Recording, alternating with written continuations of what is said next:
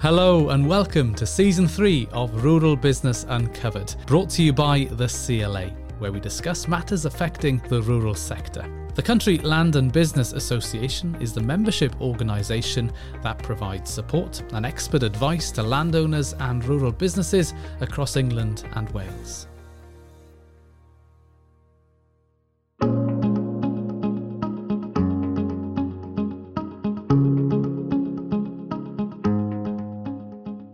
With the UK's growing interest in sustainability and the exit from the Common Agricultural Policy, there's been an increase of representation of farming in the mainstream media. Many debates are now taking place online, such as how to sustainably produce healthy foods, the steps to take to improve the environment, how to improve animal health and welfare, and how to reduce carbon emissions. While young farmers are using social media's power to facilitate discussion and share what it's like to work in agriculture, are these conversations bridging the gap between rural and urban communities? In this episode, we're joined by CLA Director of External Affairs, Jonathan Roberts, and Chief Reporter at the Farmers Guardian, Abby Kay, who will delve into what this increase in representation means for the future of farming. Well, welcome, Jonathan and Abby. Great to have you both joining us on this podcast. To start, let's have some introductions. Jonathan, if I can start with you, tell us a bit about your background and your role with the CLA. Thank you. Well, I joined the CLA about 2.5 years ago. I'd spent around 10 years working in the shipping and port sector, doing external affairs for membership associations in those business areas. And before that, I'd worked in the European Parliament and Westminster for several years. But when the role came up at the CLA, it was too good an opportunity to miss, really. I'm from the countryside. I'm from both rural North Yorkshire and rural North Wales. And farming's in my blood. So here I am and enjoying it very much and making a huge amount of progress, we think, for the good of our members. Thank you, Jonathan. Abby, over to you. Tell us a bit about your background and the nature of your work with the Farmers Guardian. So I've been Chief Reporter at Farmers Guardian for just over 5 years now, where I specialise in agricultural politics, write about all things news related, but agricultural politics is my bag, if you like. That's probably because before I started working at Farmers Guardian, I worked in Parliament for 5 years, and then I worked in the NFU as Government and Parliamentary Affairs Advisor. So that is very much my background, similar to Jonathan, I suppose, in some ways. In terms of how I got into rural policy, when I grew up on a dairy farm, my granddad was a dairy farmer, and then I went away and didn't really think about farming too much, if I'm being completely honest. When I started working in Parliament, though, I worked for a MP who represented a really rural seat. So I started doing quite a lot of work on rural policy, on the Common Agricultural Policy. And weirdly enough, I am one of the very few people that found that completely fascinating and wanted to carry on doing that. So when I saw the job come up at the NFU, I decided I would go for it, and it sort of spurned from there, I suppose. I just really love agriculture now. Agricultural policy in particular, I just find it completely fascinating. And now is quite an exciting time to be covering that, and there's no shortage of content, I'm sure, Abby, of stuff going on for you to cover, because obviously with the exit from the European Union, there's a whole host of new policies being developed, and you've got devolution as an added layer on top of that again, with different policies being developed in all four devolved nations. So plenty going on about. And Jonathan, with all the policies being developed, do you think that's increased public interest in farming and land use? I think what has happened over the last few years is that people have, if you take the politics out of it for a second, take all the kind of everybody having a go at each other, what you've got is essentially a reset. We've got the opportunity now to look at everything that we've done well and how can we build on that, and what changes do we need to make as well. Now, people are interested in where their food comes from. People are interested in climate change. People are interested in prosperity and economic growth. And all of those things kind of combined are areas where we excel. And so the public interest gives us the opportunity to sell our story and tell our story in the way that perhaps we haven't done before. So everything has been shoved to the front of the queue. And we have to make sure that we take that opportunity now, because we might not get another one again. Abby, do you agree with that? Now is a golden opportunity to sell the virtues of farming. I would agree with everything Jonathan said, yeah, and I would just add to that the fact that farming didn't really get a fair hearing in the press before. I don't personally think, when we were members of the EU. So I know I did European politics for my master's degree, and the European Union is quite difficult to cover from a journalistic perspective. So there's a complex relationship between the Commission and the Parliament and member states, and there's very little transparency in policy making, actually. And the documents that are published tend to be quite hard to find.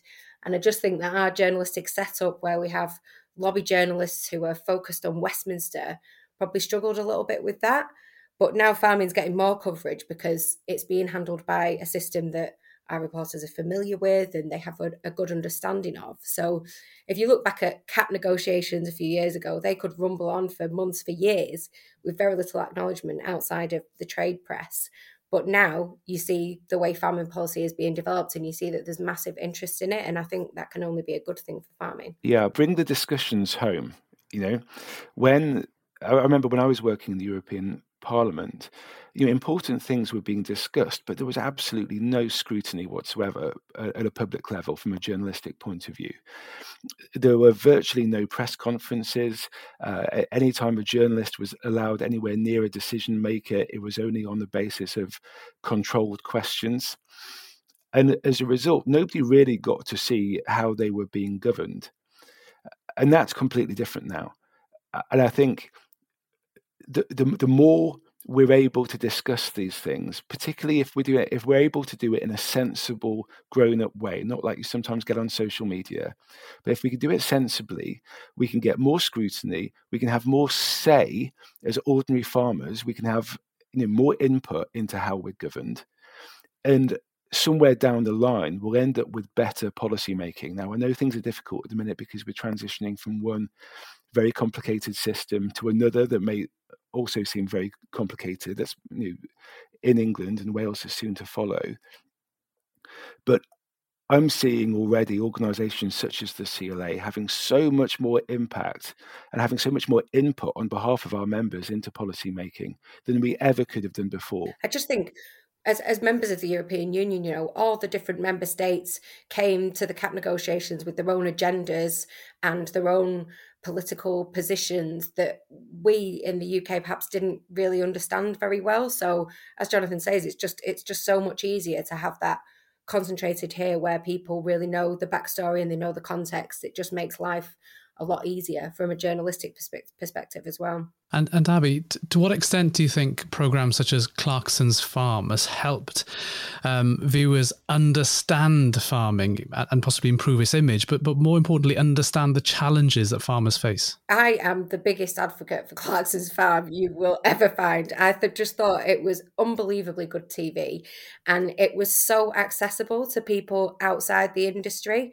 It's quite unique in that it really showed the hard work that goes into producing food, the love and the care that goes into rearing animals. There was a real emotional connection, between Clarkson and Caleb and the animals on the farm. The Red Tractor audit episode, that was fantastic at showing the kind of standards that farmers have to produce to, the levels that they have to go to make sure things are done above board. And ultimately, the ending of the first series where Clarkson talks about the profit that he's made, it shows everything that he's done in that series up to that point and all the hard work that's gone in, and he gets that tiny reward at the end of it. And I just think in that respect, it was really unique in the way that it put farming across as an industry, and kind of everybody who watched it has said it really made them think about farming in a different way. It made them appreciate what farmers do. And I saw some people on Twitter saying, in the past, if I was driving behind a tractor on a road, I would have been beeping, I would have been getting angry and trying to overtake. But having seen Clarkson's Farm now, I realise that they're doing a hard job and that they've got deadlines to work to, and I'll wait patiently behind them. So, yeah, I just think it's been fantastic. And Jonathan, I can see you're nodding to that. Do you agree? We might have this embarrassment where Abby and I agree on everything. There's, there's a lot out there on the TV about the countryside in one way or another. And I think there's often maybe a feeling that the core audiences of those shows might be people who already have a lot of experience and understanding of the countryside or interest in the countryside. But I think what Jeremy Clarkson's done is he's brought his audience, which is massive, to the countryside. And what are they being taught? They're being taught that farming's really hard, that it can be hard to turn a profit, as Abby says. It's often very technical. It's often very bureaucratic. There's a risk at every turn. But it's about hard work, but it's also about friendship. It's about community. But I had so many texts from friends who were saying, blimey, I didn't realise it was like this. I didn't realise it was so hard.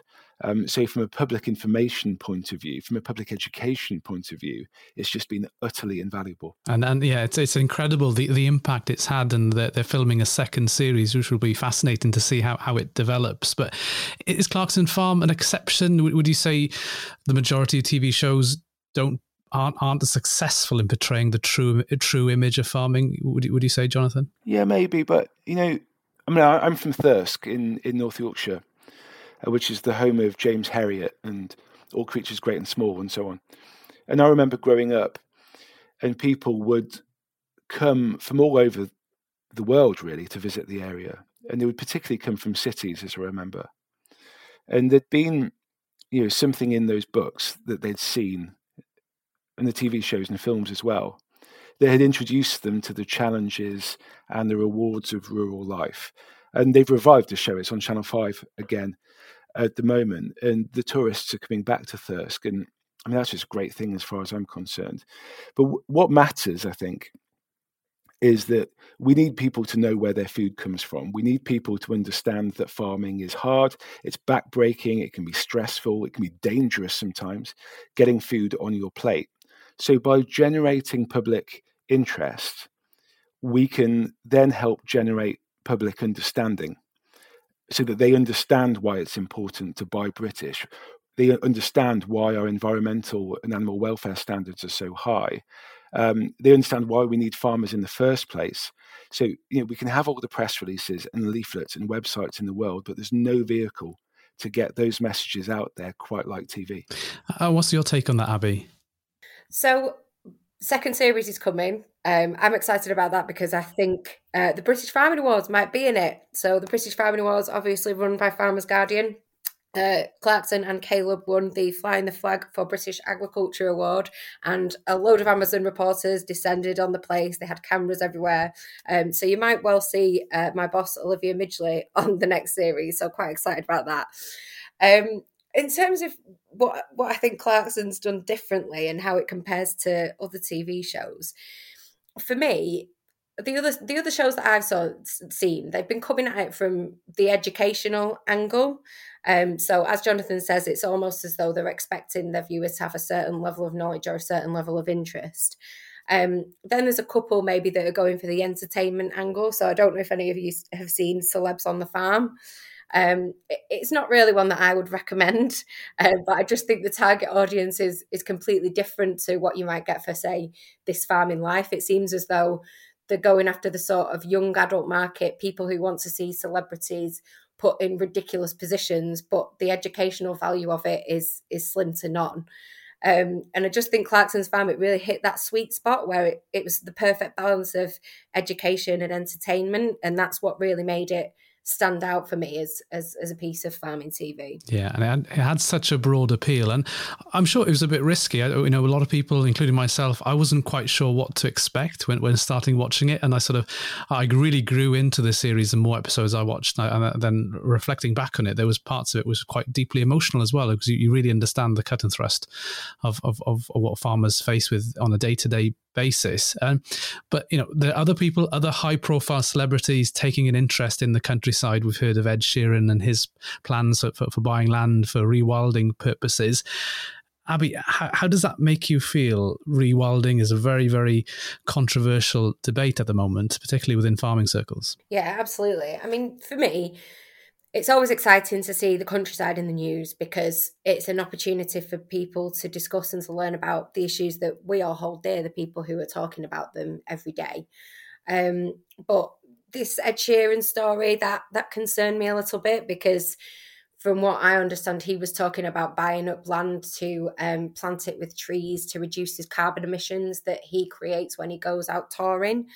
And I just don't necessarily think that he's coming at that from an angle where he understands the implications. So there's a real possibility that doing that, buying up this land to plant trees, it will push up the value of land, it will shunt farmers off it, it could cut domestic food production, and it could even naturally fail to reduce emissions, you know, if you're going to go and plant up a load of grassland with trees. So I just think there needs to be more considered discussion around this. But at the end of the day, he's a private individual, he can spend his money on what he wants, but it would be nice to see people in the industry reaching out to him to have a conversation about whether or not this is the best way forward. Jonathan, does this present an opportunity to start that discussion in a constructive way? If there is a high profile person showing interest in land and land use, is that then the opportunity to get the message out to his following? Yeah, I think that's exactly right. What he probably needs is a really good land agent to show him the ropes, you know, help him to achieve some of the environmental goals that he seeks, without doing any of the harm in the process. And he's an influential guy. A lot of people hang on his every word. We just need to ensure he knows his responsibilities as a landowner, and that he can help communicate some of those lessons to the wider population, particularly on the nuances and the subtleties of conservation. But, you know, I'm not really a big fan of offsetting.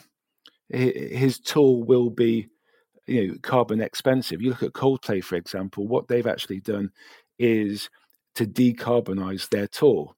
They've put everything on electric vehicles, for example. So not the biggest fan of offsetting. Well, I think what concerns me is that fashionable causes, particularly when celebrities with money to burn get involved with them, can often have some unintended consequences. And I think rewilding can be an important part of the land use mix. There's a real potential for it in areas with very poor agricultural land. But the problem is that Ed Sheeran's in Suffolk with fantastic agricultural land. And you buy tens of thousands of acres of good productive land, you take it out of food production, then you're harming our ability to feed ourselves, you're increasing our reliance on imports, potentially exporting environmental damage, and even helping to push prices up. Abby was referring to it a moment ago.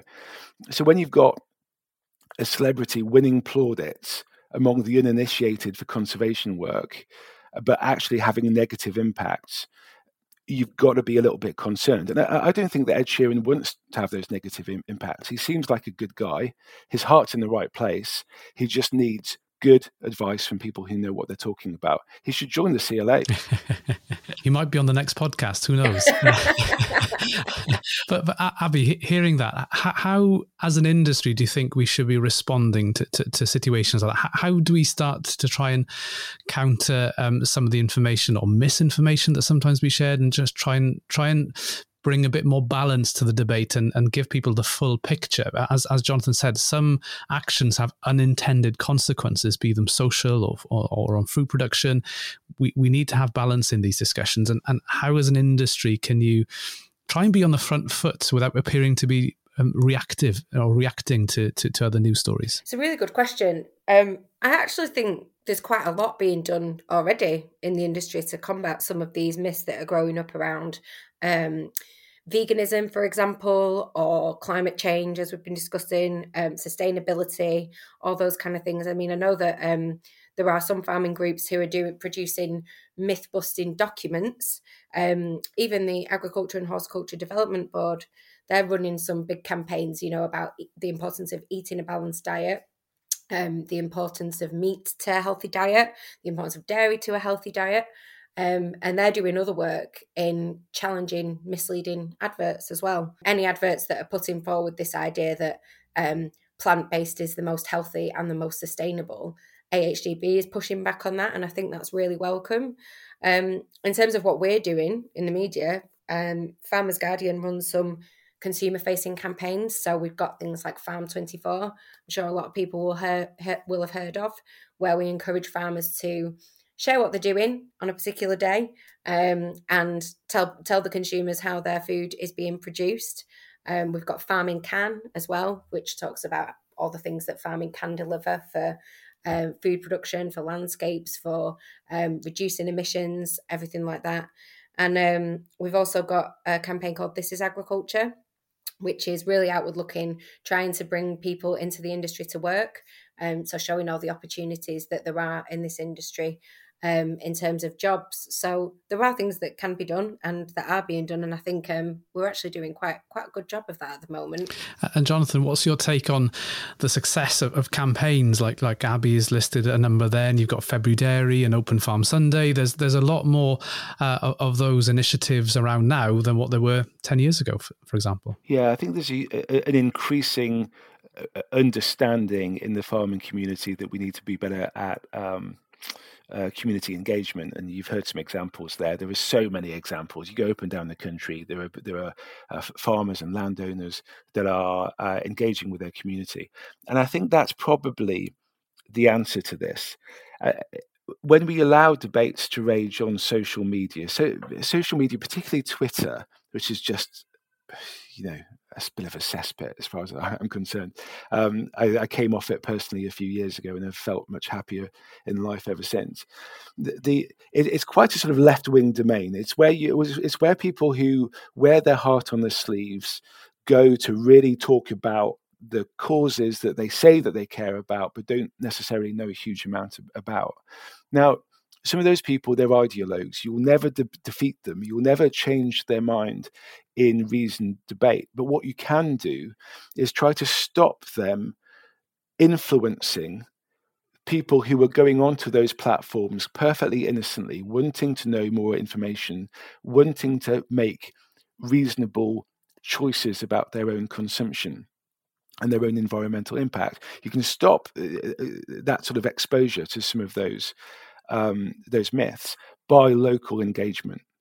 And I always remember when the first people I met when I joined the CLA a few years ago, he was talking to me about how he used to get letters all the time whenever he was out on his a farm doing any kind of sort of basic forestry management, thinning some woodland. He would always get letters from the local community saying, "I think it's outrageous what you're doing to those beautiful trees." When he started engaging with the community more, he started writing a little article for the parish magazine. He started having open days. He just started being a bit more vocal with local groups about what he was doing, why he was doing it. Then not only did those letters of complaint stop, but he started getting volunteers. He started getting people actively supporting what he was doing. So I don't think we'll win particularly many of those debates that rage on social media. But if we can all take a little bit of initiative ourselves to engage locally, we can probably reach far more people than we ever could on Twitter.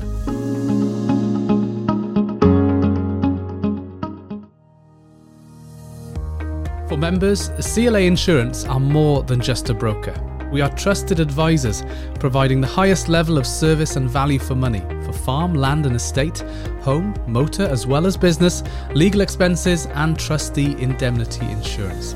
Contact the CLA Insurance team today on 01234 230 295 or visit www.clainsurance.co.uk for a no obligation quotation.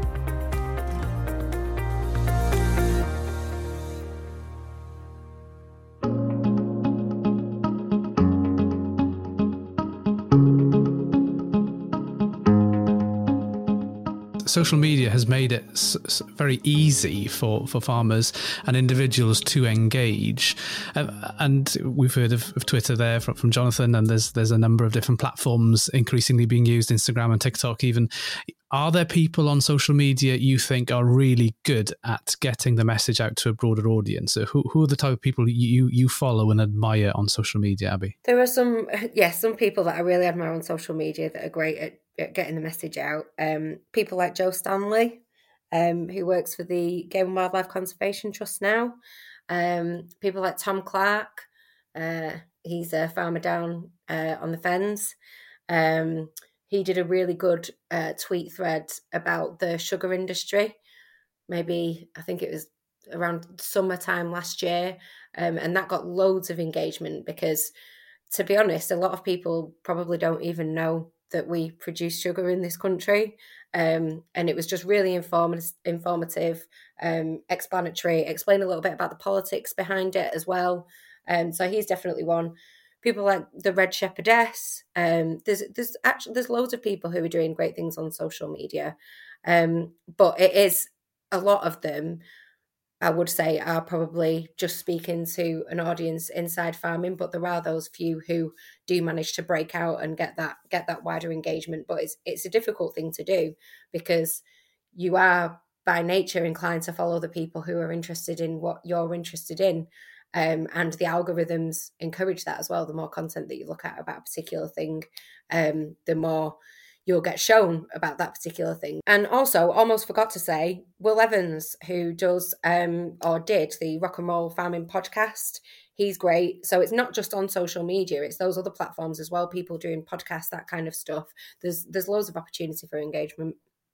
And we've seen examples, Abby, haven't we, of many farmers choosing to engage and sometimes being drawn into debates that have gone a bit difficult and unpleasant at times. And you mentioned Will there. Will has publicly taken time off Twitter in the past because it hasn't been pleasant for him. So is it sometimes a bit of a risk to engage on social media, and you've got to be prepared and have, quite thick skin? Yeah, I would say it probably is. I mean, you're always going to get those people. On our Farm 24 campaign, we have a lot of vegans hijacking the hashtag, posting untrue things about the dairy industry. And for us working for an organisation, you feel supported in a way that perhaps if you were an individual just putting out what you do, you might feel more vulnerable. I completely get that. And I think that people should protect their own mental health at all costs. If being on social media feels toxic for you, if you feel that you're getting abuse, then maybe take the decision to step away from it. If it's affecting you in a negative way, you shouldn't necessarily see it as just your job to make sure that you're putting those messages out there.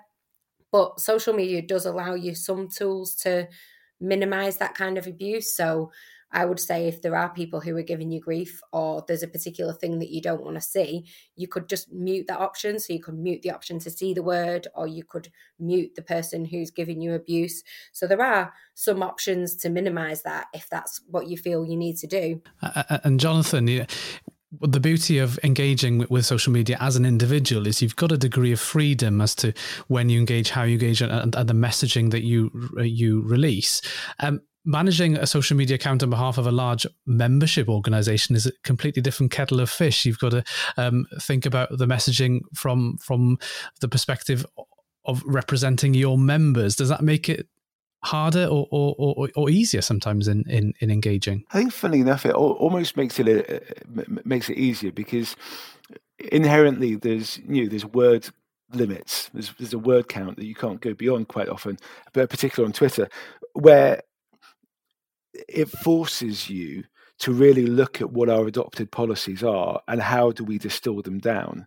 But I think where we can succeed in using social media is short, sharp facts that help to dismiss some of the myths and help make people make more informed choices. The one I always come back to is that British beef has half the emissions of the global average. So straight away, if you're wanting to minimize your greenhouse gas emissions in your diet, you could buy British. You make sure that you don't buy beef from any other country. And these little factors, you put that out on social media, then people will start saying, well, why is that the case? Then you can start having a conversation about pasture, for example. You can start talking about best management practices, but what it is that we do in this country that other countries don't. What is it about our farming sector that you can trust? And I do get nervous, when we sit and watch Netflix and you see these documentaries. They're often produced by American companies. They're producing their documentaries with Americanized data or sometimes global data that simply doesn't reflect British farming.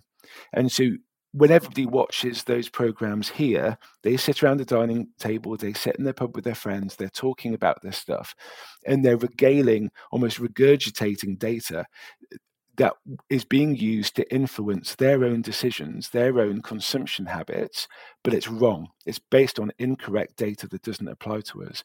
And those sort of nuances, we need to make sure that we're getting out there on social media and through lots of other vehicles as well. I would disagree with Jonathan on it being easier to use social media on behalf of an organisation, just because I think what makes someone interesting to follow on social media is their personality, their opinion, them having something a little bit different to say.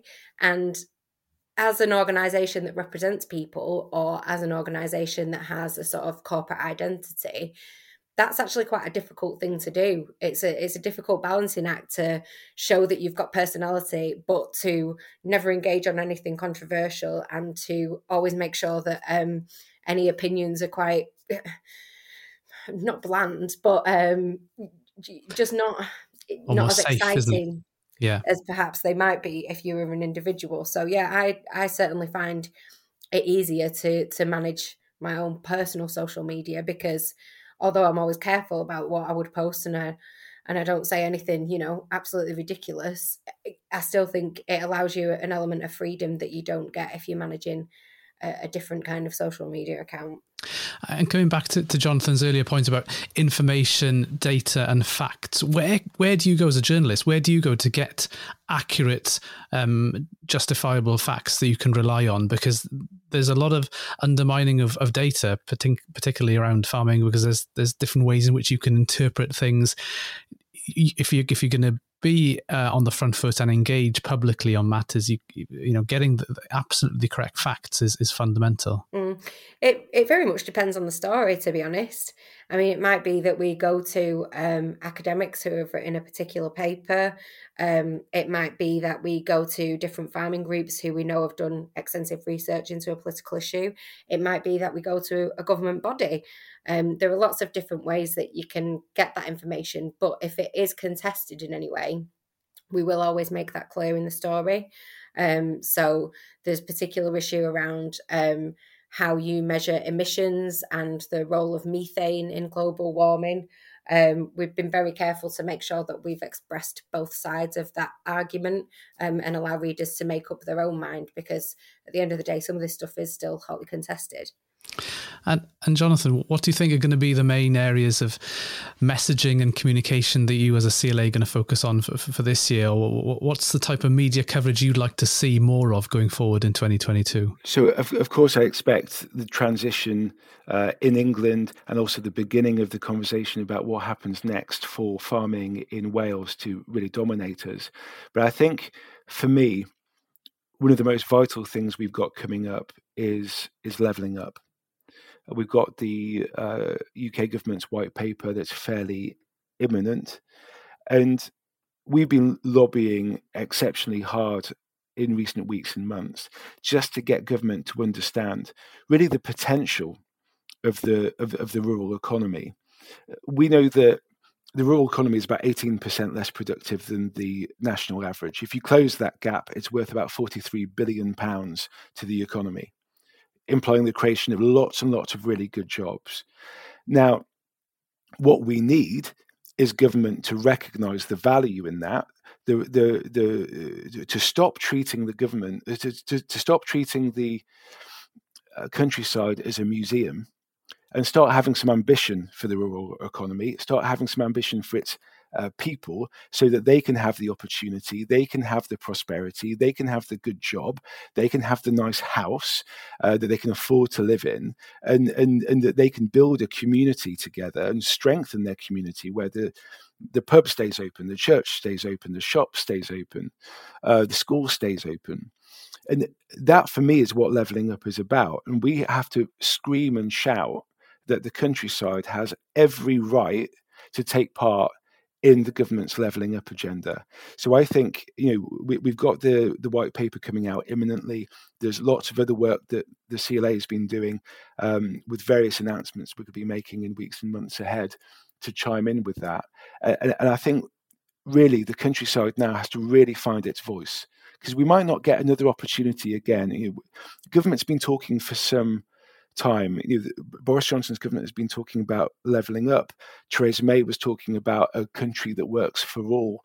David Cameron's government was talking about the big society. It's all the same stuff. And we know, as people who live in and work in the countryside, that there is tremendous potential for the countryside. At the moment, I don't believe we've got a government that recognises that potential, let alone have the ambition to realise it. And that's the big challenge, I think, that we're facing as the CLA, but also as a rural community as a whole. And from your perspective, Abby, writing for the Farmers Guardian, what do you think are going to be the main articles and headlines that's going to feature on your publication this year? Well, I don't think it will come as any surprise that you would expect me to say I'm going to continue to hold the government to account.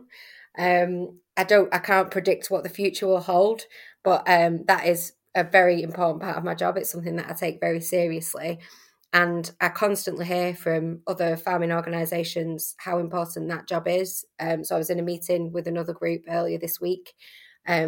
They thanked me for writing a front page story about a particular issue, which then got them a meeting with the DEFRA minister.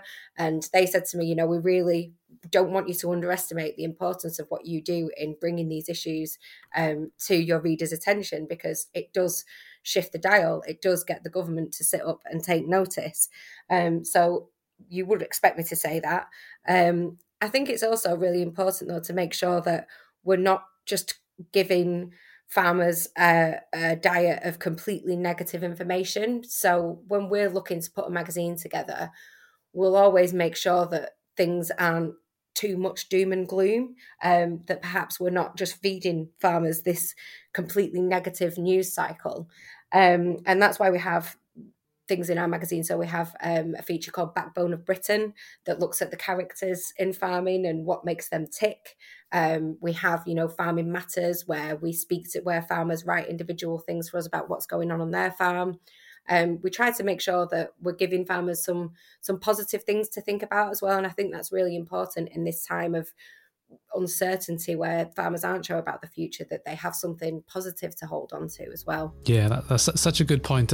Optimism in reporting is really key, isn't it, to drive the morale within the industry, and it's good to see that happening. Well, Jonathan and Abby, it's been absolutely fascinating to spend the last half an hour or so with you talking about farming in the media. All of us are looking forward to the next series of Clarkson's Farm and many other programmes on TV, and indeed following the developments on social media. But on behalf of the CLA, thank you very much, both of you, for taking part in this podcast. Thanks for having me. Cheers. Thank you very much. If you're not a member of the CLA, you can join today. More information can be found on our website, www.cla.org.uk. Thank you for listening, and I hope you can join us again soon.